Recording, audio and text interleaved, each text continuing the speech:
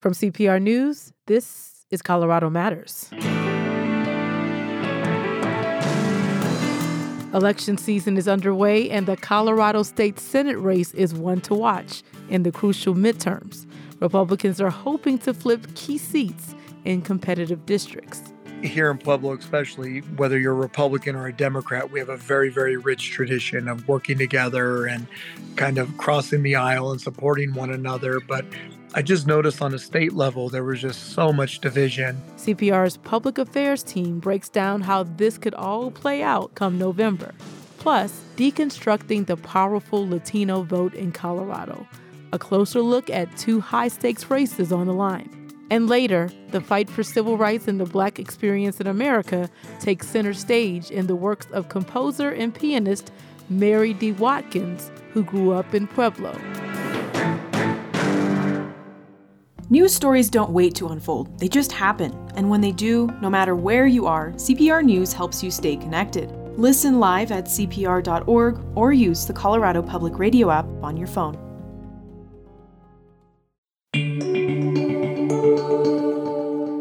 This is Colorado Matters from CPR News and KRCC. I'm Chandra Thomas Whitfield. Republicans who want to have a say in how Colorado is governed have their eyes on one big prize, the state Senate. Gaining control would mean having a deciding say in what does and does not become law in our state for the next 2 years. CPR's State House reporters Bente Birkeland and Andrew Kinney are with me now to talk about the battle for the state Senate. Hi, Bente and Andy. Hello. Hi. Bente, there's a governor's race this year, and all of the seats in the House are up for re-election. With all of that going on, why so much focus on the Senate in particular? Well, it's the chamber that the Republicans have the greatest possibility of flipping. The Democratic majority in the House is too big for that to be in play, even going into a potential red wave election that is expected to be good for the GOP. And then in the governor's race, you have Democrat Jared Polis, who's an incumbent and has a lot of money to self-fund his campaign. Republicans are hopeful that Heidi Ganahl can beat him, but it's certainly an uphill battle. But in the state Senate, Democrats hold 21 seats, Republicans hold 14. So there is a possibility there, but Republicans would have to win almost all of the competitive seats to pull it off. So Andy, give us the lay of the land. How uncertain is control of the Senate? Well, it's hard to say just yet because there's so little polling and information about these races, but there are this handful of districts, maybe 7 or 8, where the real fight's going to happen.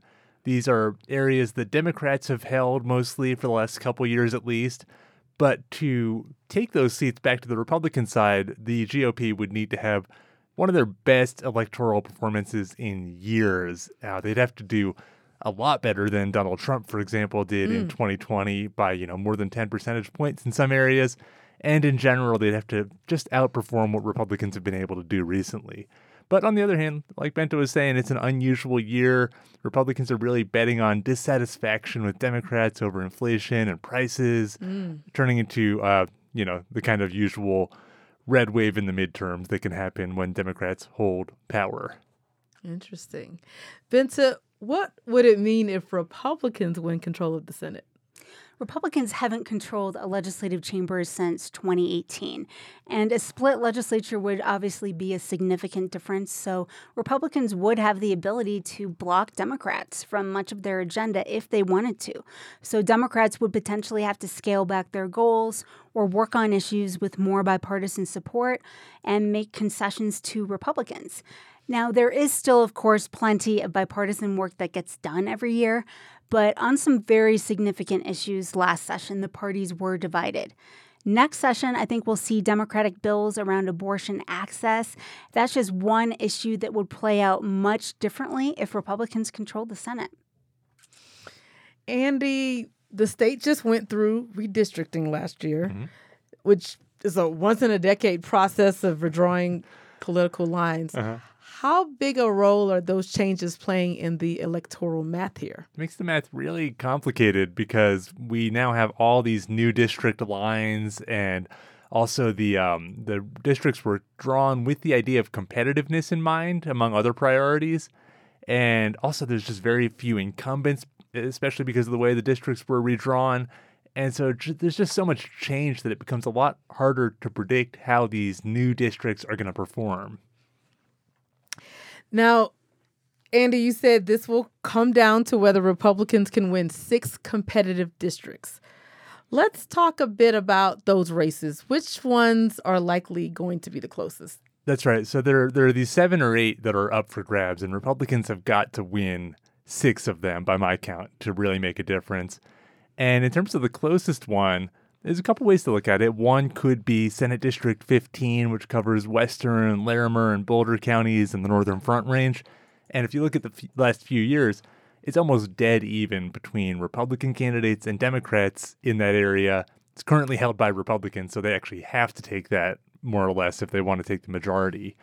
But even though that's a pretty evenly split one, that's only the beginning of what Republicans have to win. They have to do a lot better and actually go into areas that lean more Democratic to take the majority in the Senate. Ben, to jump in here, what other races are expected to be very tight? Pueblo is competitive, and I describe Pueblo, that area, as a conservative Democratic region. So the area narrowly voted for Trump, and then the next cycle narrowly voted for Biden. Political insiders say this will be one of the toughest seats for Democrats to hold.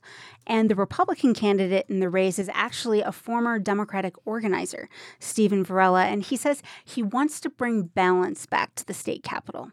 Here in Pueblo, especially, whether you're a Republican or a Democrat, we have a very, very rich tradition of working together and kind of crossing the aisle and supporting one another. But I just noticed on a state level, there was just so much division. And Varela is running against a short-term incumbent who was appointed to fill the seat earlier this year. And that's when the Senate President, Leroy Garcia, left for a federal job. And then staying in southern Colorado, another competitive district is in Senate District 11. And this includes southeast Colorado Springs, and the seat is currently held by a Democrat as well. And like in Pueblo, voters there backed Trump in 2016 and Biden in 2020.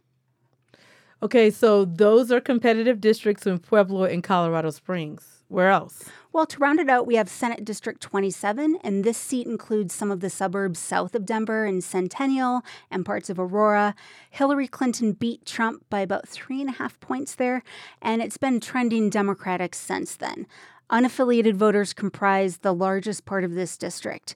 The Republican in that race, Tom Kim, told me he's trying to steer clear of polarizing issues. I really want to focus on economy and affordability as the number one issue. Crime and public safety is a very close second for me because without safe communities, it's hard to live the rest of your life. Kim's opponent is Democratic State Representative Tom Sullivan. Sullivan got into politics after his son, Alex, was killed in the Aurora theater shooting, and Sullivan has been a strong voice for gun laws at the Capitol. So that's 4 races where Republicans are hoping to win, but they'll need at least 2 more wins in these competitive races to take the majority. Where else are they hopeful? Well, that's where it gets interesting as you get into these real kind of stretch goals. One example that they're trying to take would be District 8, which covers northwestern Colorado all the way from Steamboat Springs down into the I-70 corridor. Huge area that ranges from conservative rural to resort town. They'd have to really do quite well to win that district. You've also got District 20 covering rural parts of Jefferson County. And also interesting is District 24, which is like a dense, urban, and quite Democratic area in Adams County. But Republicans think they can actually win it with support from Latino voters who they've been doing a lot to try to reach out to lately. And interestingly, all 3 of those districts have a Democratic candidate who's already a state representative who wants to get a promotion, so to speak, up to state senator. Also, Tom Sullivan, who Ben just mentioned, is in a similar camp. So these races are really scattered across the state, from northern Front Range mountains and northwestern Colorado to Pueblo, Colorado Springs, and the Denver suburbs. But are there any common themes in what parties are trying to do to win them? Well, to get back to what we heard from Tom Kim, many of the Republican candidates are very focused on cost of living, the economy overall, and crime. Democrats are running on their message of tackling bills on climate change, criminal justice reform, upholding the election system. And Democratic leaders say they do feel like the party will hold on to the majority in the Senate. They argue voters just don't like Trump's continuing role in the Republican Party and the Supreme Court's decision on abortion. But former GOP state party chair Dick Wadhams is hoping that because Trump is not in office, it'll make voters take another look at Republicans. Well, there's no doubt that Trump was a big liability to Republican candidates in 2020 and 2018. Cory Gardner went down because of Donald Trump. It wasn't because Cory was a bad senator. Trump brought him and many Republicans down in 2020 and also in 2018. Trump is no longer president. I think a lot of the voters that were so opposed to Republicans because of Trump are going to give Republicans a fair shot this time. And I'll also add that Democrats are playing up the legislation they've passed to address rising costs, especially around healthcare, housing, as well as programs to expand kindergarten and preschool in public schools, or for everybody. Andy, given the importance of these races to Republicans' political fortunes in the state, Yes. Are we seeing a lot of spending so far? A fair amount. I mean, it's both sides are really ramping up the spending. It may not be an extraordinary amount by previous standards, but there are hundreds of thousands of dollars already going through the campaigns in these battlegrounds on both sides that are about even, actually. And even more coming from the dark money groups, the political groups that do outside spending. And it's just going to get more intense from here. You're going to be getting a lot of mailers and seeing a lot of ads. Democrats, for example, have $3 million waiting in reserve to send all those to voters. Before we wrap up, there seems like there's one wild card factor in all of this. Last month, a Republican senator became a Democrat. How has that complicated things? Yes, that was Kevin Priola, and he represents a district in Adams County. And when he announced the switch, Priola said he was disillusioned by the GOP's failure to distance itself from former President Trump after the January 6th insurrection, and also the party's opposition to tackling climate change. Now, previously, Priola had been the most moderate Republican at the State House, so he voted with Democrats a lot and co-sponsored bills with them. He said he'll still vote the same, but it's obviously a huge deal that he switched parties. That's right. When he switched, it was a gut punch for Republicans trying to retake the Senate because now they have to retake one more seat than they had to previously. Now they have to do the 6 seats instead of the 5 in these competitive districts. So we'll see how they deal with that. Well, I know it didn't go over very well, as you pointed out. And I've seen there's a recall effort underway against Priola. Any updates on that? Last week, state officials said the recall's organizers could start trying to collect the signatures, roughly 18,000, required to put that question before voters in his district.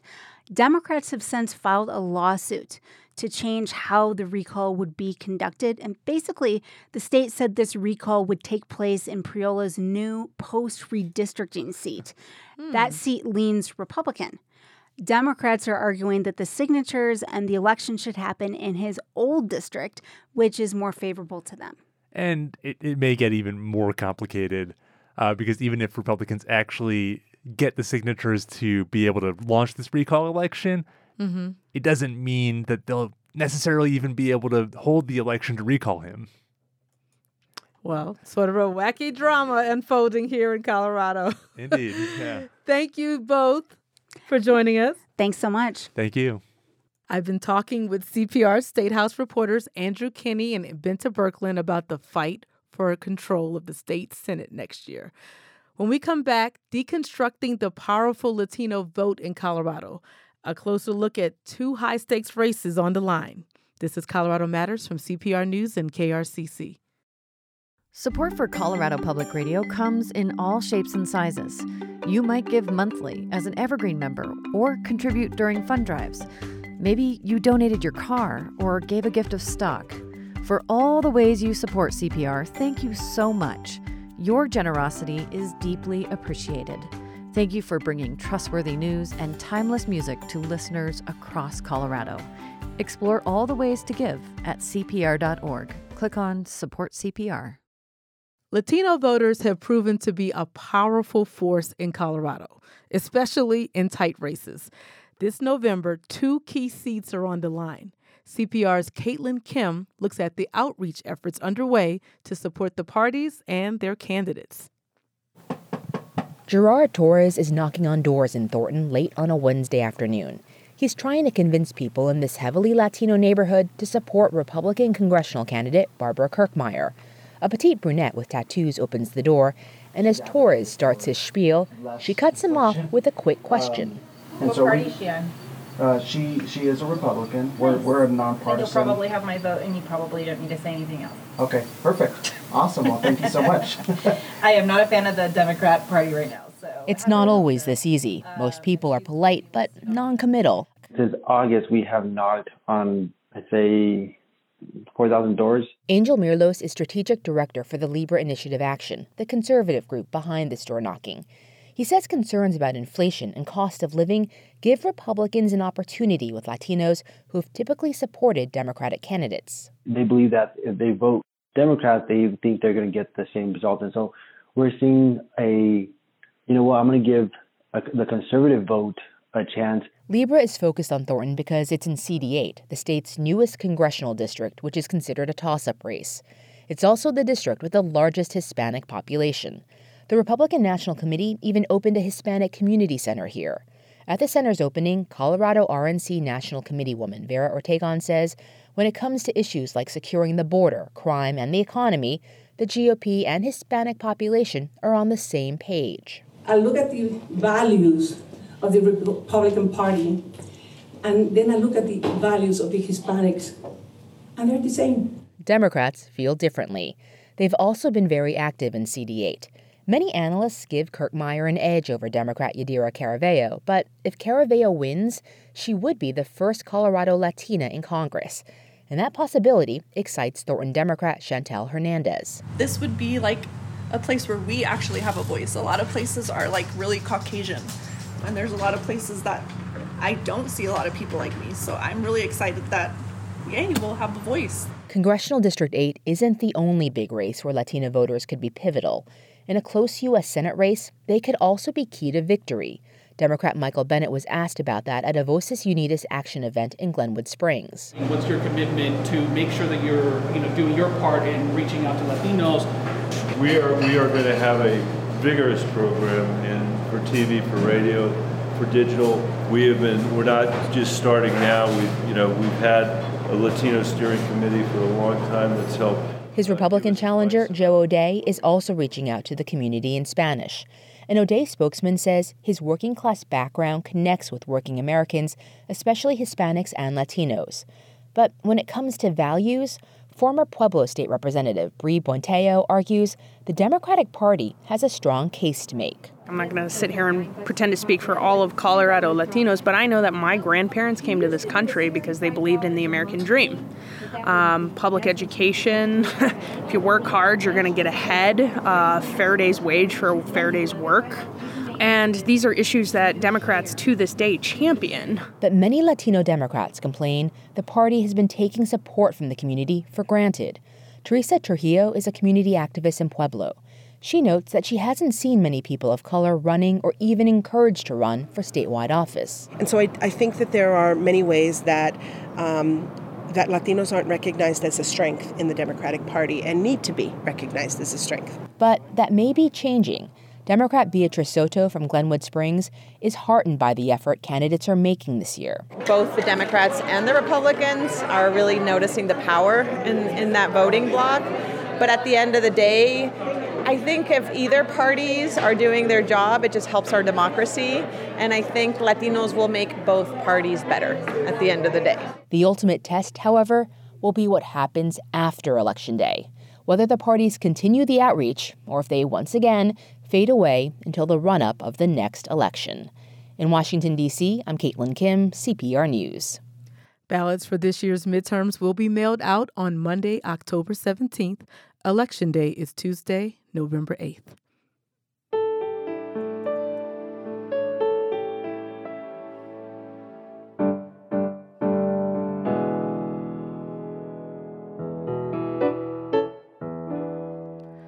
When we come back, the fight for civil rights and the Black experience in America takes center stage in the works of composer and pianist Mary D. Watkins, who grew up in Pueblo. This is Colorado Matters from CPR News and KRCC. The Rocky Mountain bristlecone pine is famous for its longevity. The oldest known living specimen, near Pikes Peak, is 2,500 years old. Native to Colorado, bristlecone pines grow in some of the state's driest, rockiest areas at about 11,000 feet. This harsh environment allows the trees to add only an inch of girth every century. It helps their survival that forest fires seldom start in bristlecone groves.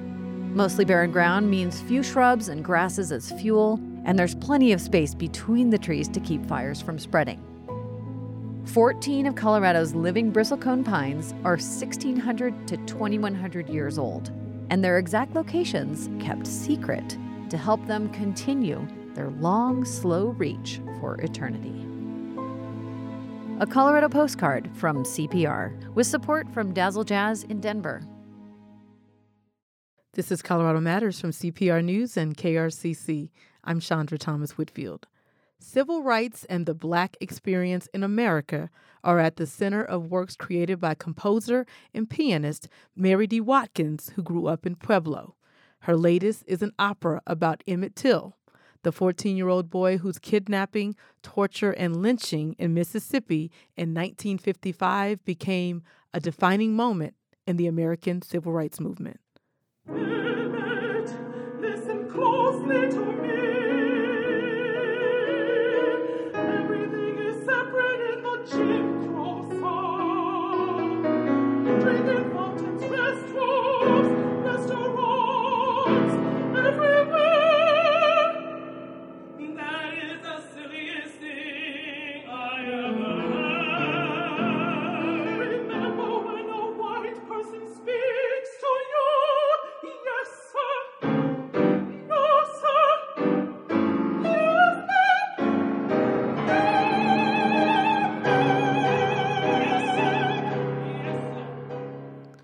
Watkins remembers the murder vividly. She was around the same age when it happened. She's now 82 and lives in Oakland, California, but she was born in Denver and grew up in Pueblo. She spoke with my co-host Ryan Warner in April. Mary, thank you for being with us. Happy to be with you. Thank you for asking me. Should it surprise us that you're still creating music at age 82? No, I don't think so. Bach, Handel, a lot of those guys created into their old age. The ones that lived long enough, anyway. Your mother put you in piano lessons, I think when you were 3. Do I have that right? Yeah, I was almost 4. I was 3 years and 9 months. And she thought it would be a good idea for, she always wanted a little girl to play the piano because she wanted to play piano. And she never had the opportunity to take lessons. So it was like, as soon as she thought it was possible, she had me start piano lessons. Did you like the piano lessons? Were you game? To tell you the truth, no. I mean, it was like, okay. I was pretty young, I remember them teaching me to count. And my mother said I was counting in my sleep. So she thought maybe that was a little too much pressure on me, So they dealt with it, and I dealt with it. Do you mean like counting beats? Yes, yes. Like eighth notes, one and two, and I would, I just was doing it in my sleep. What were some of your first audiences? Well, in those days, they used to have luncheons, and they would have tea parties. Some Sunday afternoons, they would have tea parties. And I don't know, I guess they were raising money for whatever. And everybody had a piano in those days. And so I would play a little song that I'd learned at the tea party. And that I remember one time sitting at the piano, and when I finished, I didn't know what to do. And my mother had to come get me. And I was still pretty young. You mentioned Sundays. I wonder if church was ever a place you played. That did come into play when I was 8 years old.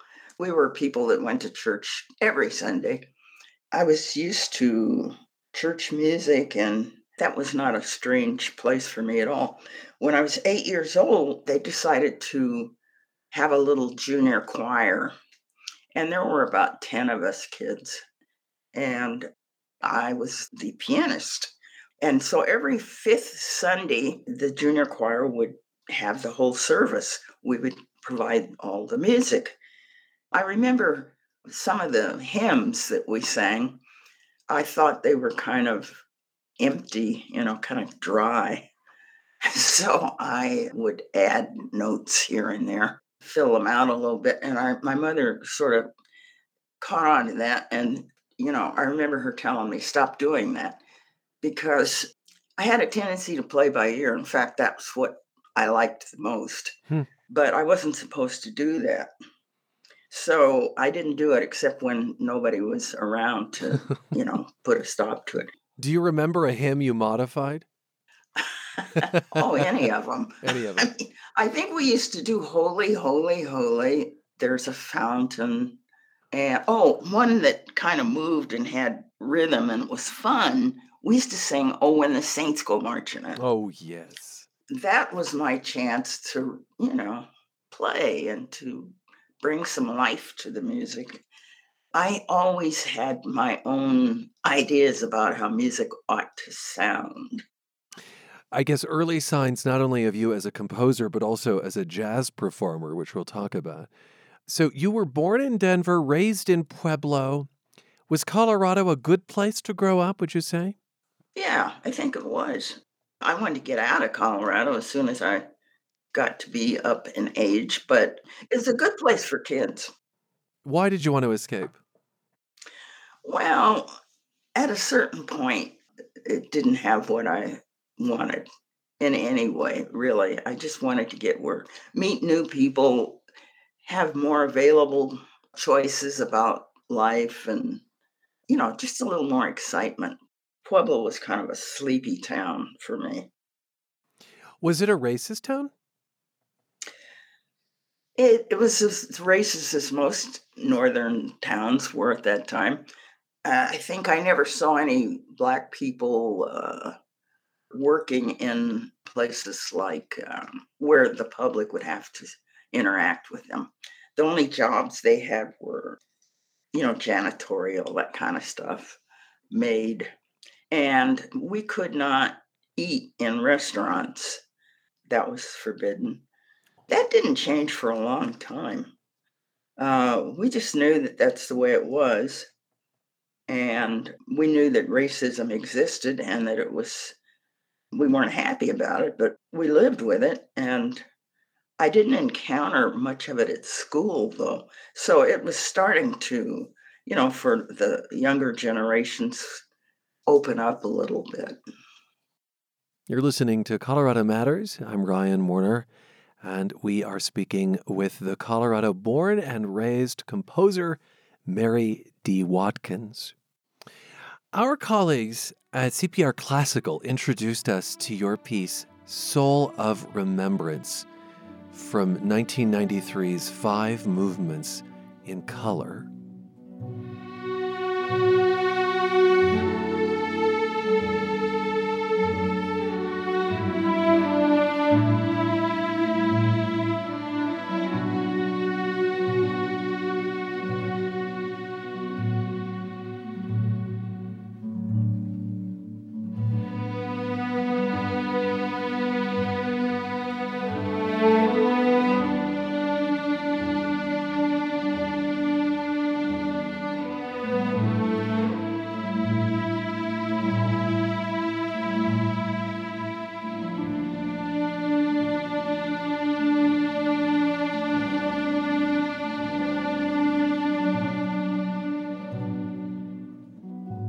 This is the New Black Music Repertory Ensemble performing.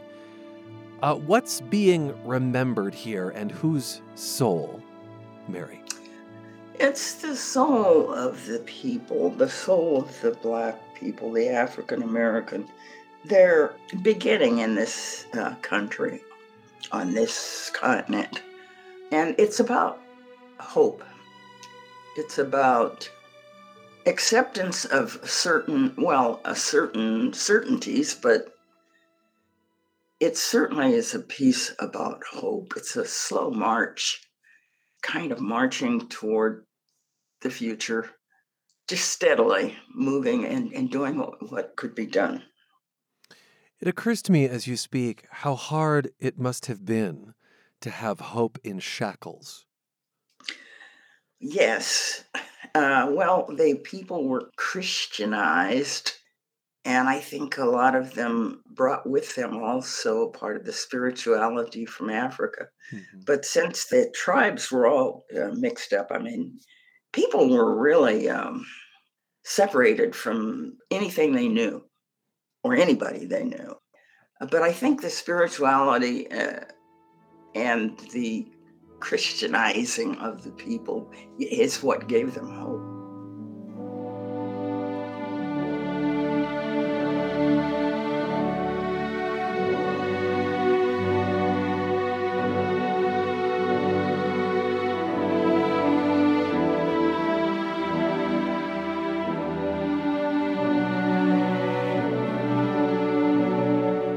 What would it be like if I stepped into your imagination as you composed something?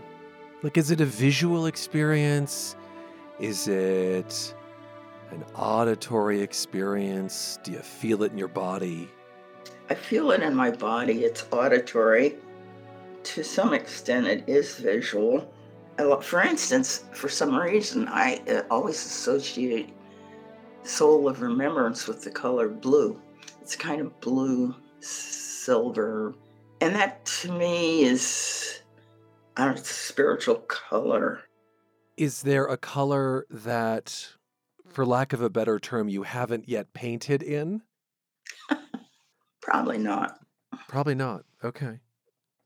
So you've got some yellows, you've got reds, you've got greens. These all have emerged musically for you. Yeah. I mean, these colors are associated with pitches. And of course, we're not just dealing with single pitches most of the time. Mm-hmm. So it's quite colorful. It's kind of flashing. For instance, the fourth movement has a lot of red or dark red, cranberry red. Mm. I guess that's the dominant color that comes to mind. I think of red as an angry color. Is it anger? Well, it's called Slow Burn. Uh-huh. That's the name of the movement. And it's not a fast-moving violence or anything like that, but it is about weariness of waiting. Same old.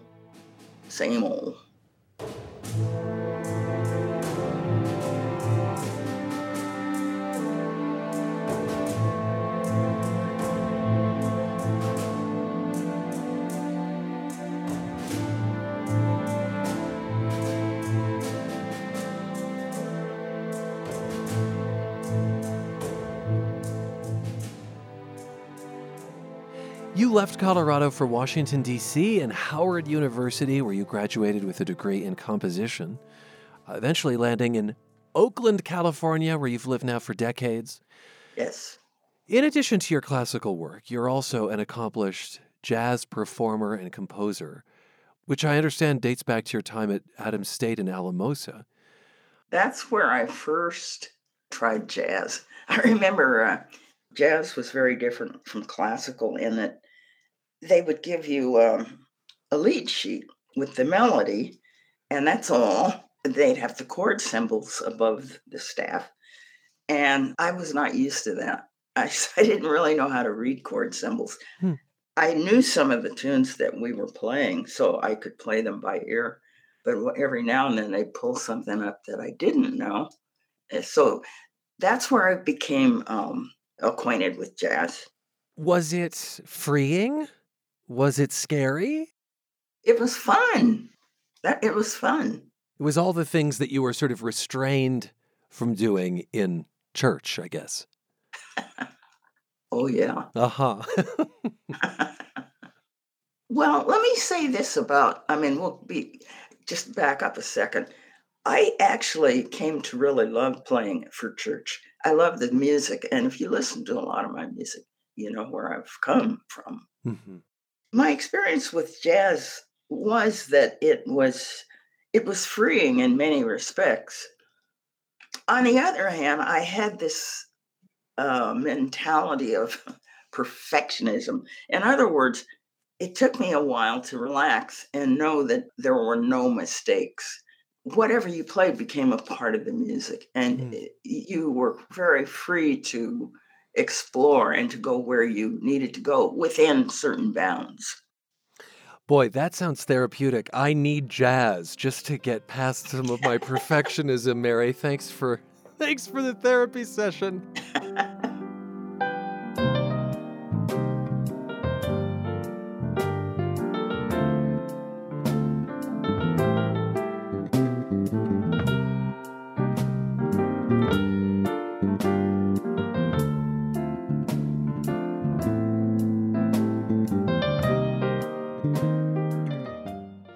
My co-host Ryan Warner speaking with Colorado-born and raised composer and pianist Mary D. Watkins.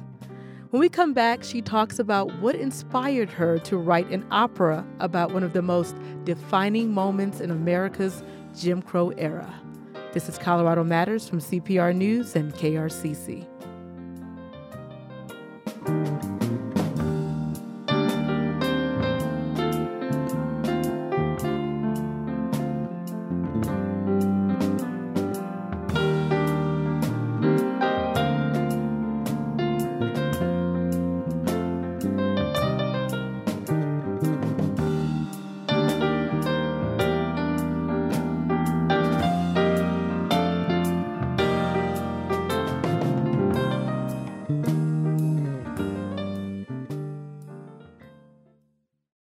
If you're a teacher who wants your students to appreciate music or a parent who wants your kids to think more deeply about it, we think you'll love CPR's podcast, Music Blocks. Music lovers at CPR developed it with help from educators covering all kinds of musical genres. Episodes are about 5 minutes long to fit into family time or classroom instruction. You can listen to the episodes in any order. Find Music Blocks everywhere you get your podcasts. This is Colorado Matters from CPR News. I'm Chandra Thomas Whitfield. The dehumanizing violence that Black people faced in segregated Mississippi has inspired all kinds of protest art. Composer Mary D. Watkins, who grew up in Pueblo, has channeled her passion on the topic into creating an opera about Emmett Till. He's the 14-year-old boy whose abduction, torture, and lynching in 1955 became a defining moment in the American Civil Rights Movement. Let's get back to the conversation she had with my co-host, Ryan Warner, in April. I'd like to talk about your latest project. You began working on Emmett Till, a new American opera, after meeting the librettist Claire Koss in 2013. She approached you to compose the music. The opera is based on a play of hers, and you've called your role a labor of love. What drew you to the Till project? Well, first of all, I had written just before that, an opera called Dark River. Oh, yes, the Fannie Lou Hamer story. Yes. Fannie Lou Hamer and SNCC. And it was about the voter registration in Mississippi in the 60s.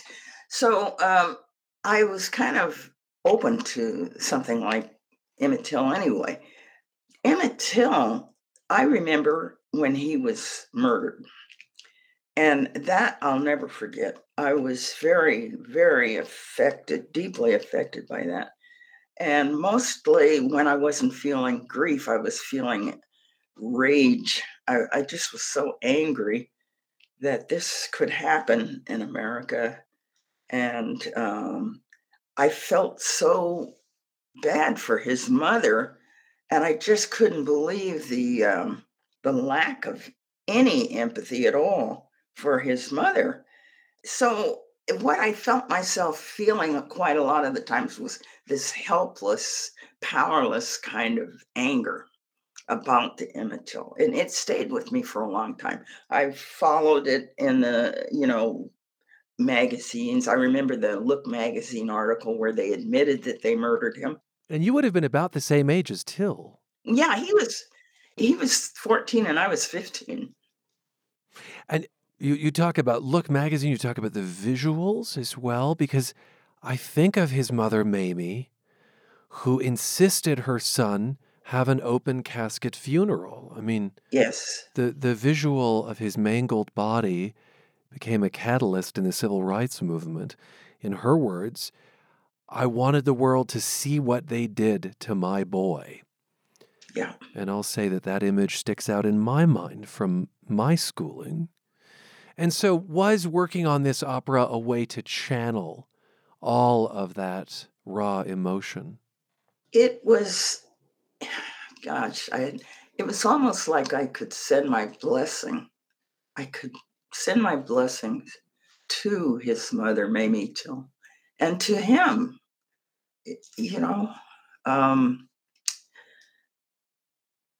that's first and foremost what flowed through me as I worked on this opera. I worked through probably my anger, my rage about it. I don't feel that now. It was a very good project for me. But in a way, yes, it was like a prayer for Emmett and a prayer for his family. From the opera, here's mezzo-soprano Lucia Bradford, who performs the role of Mamie Till.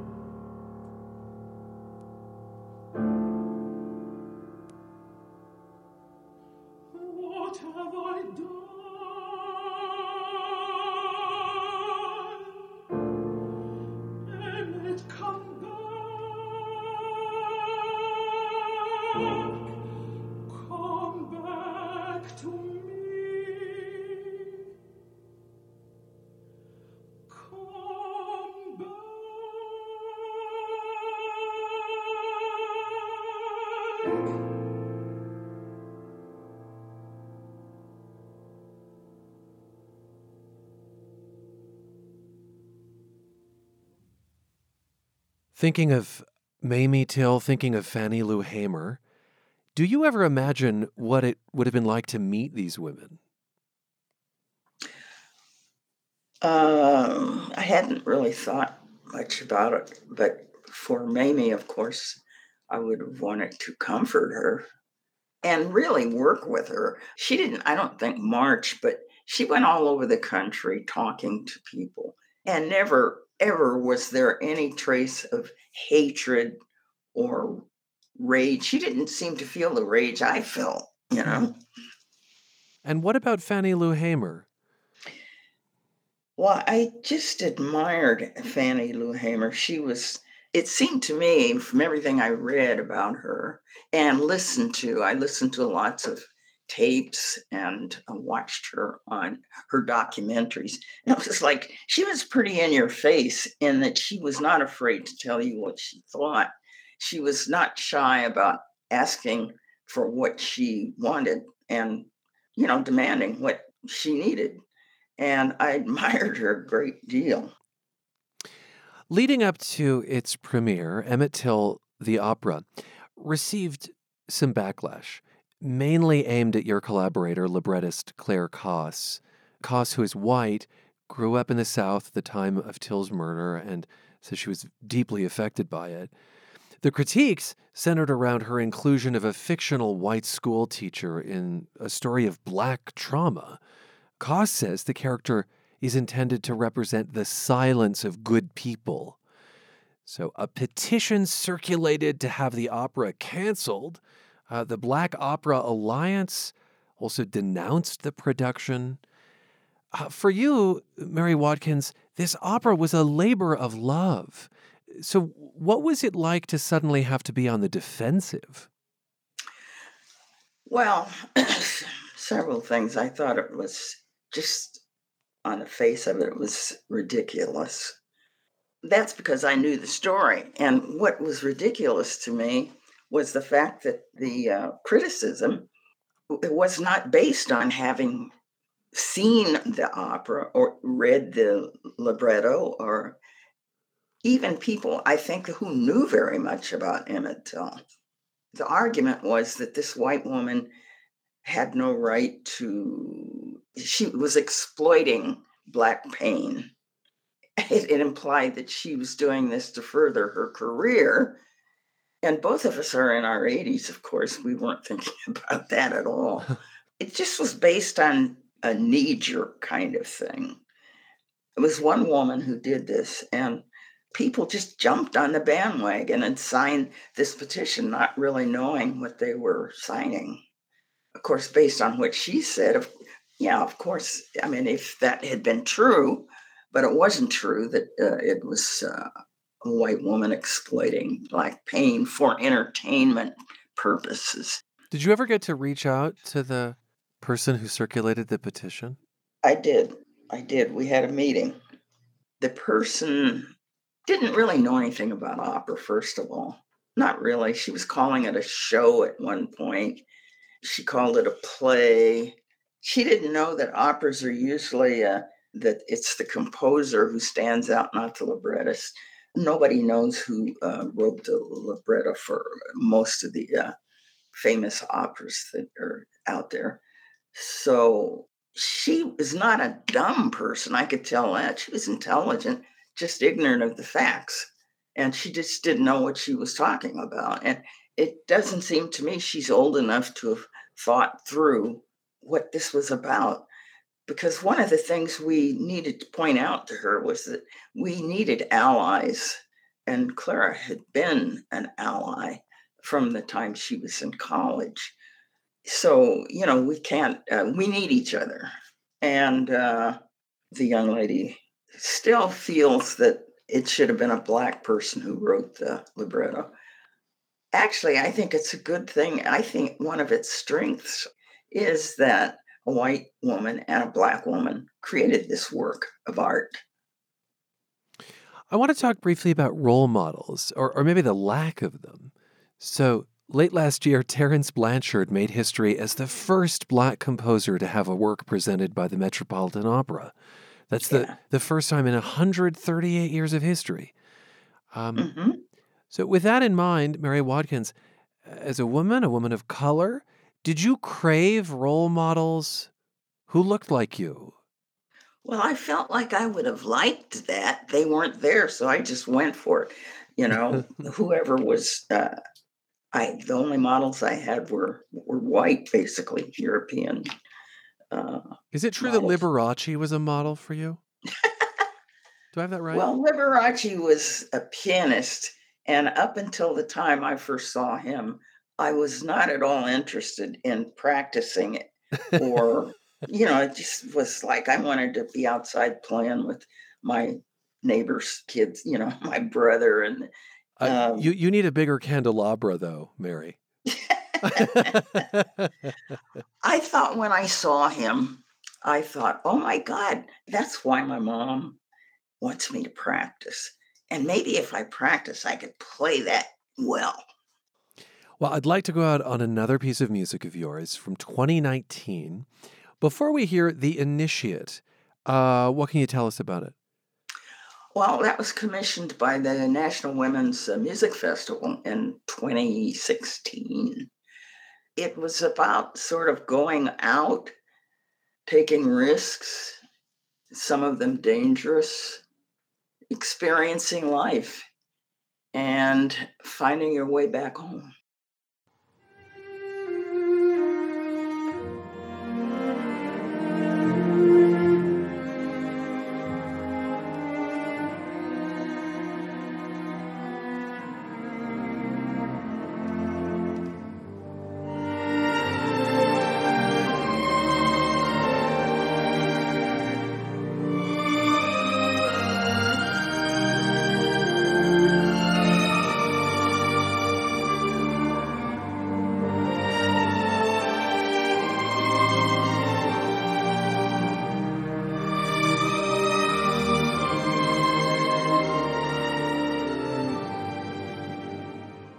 Mary, it's been a pleasure to speak with you.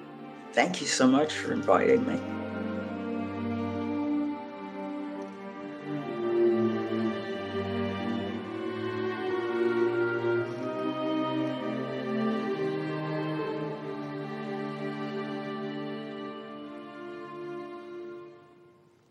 Composer and pianist Mary D. Watkins, who's still making music at age 82.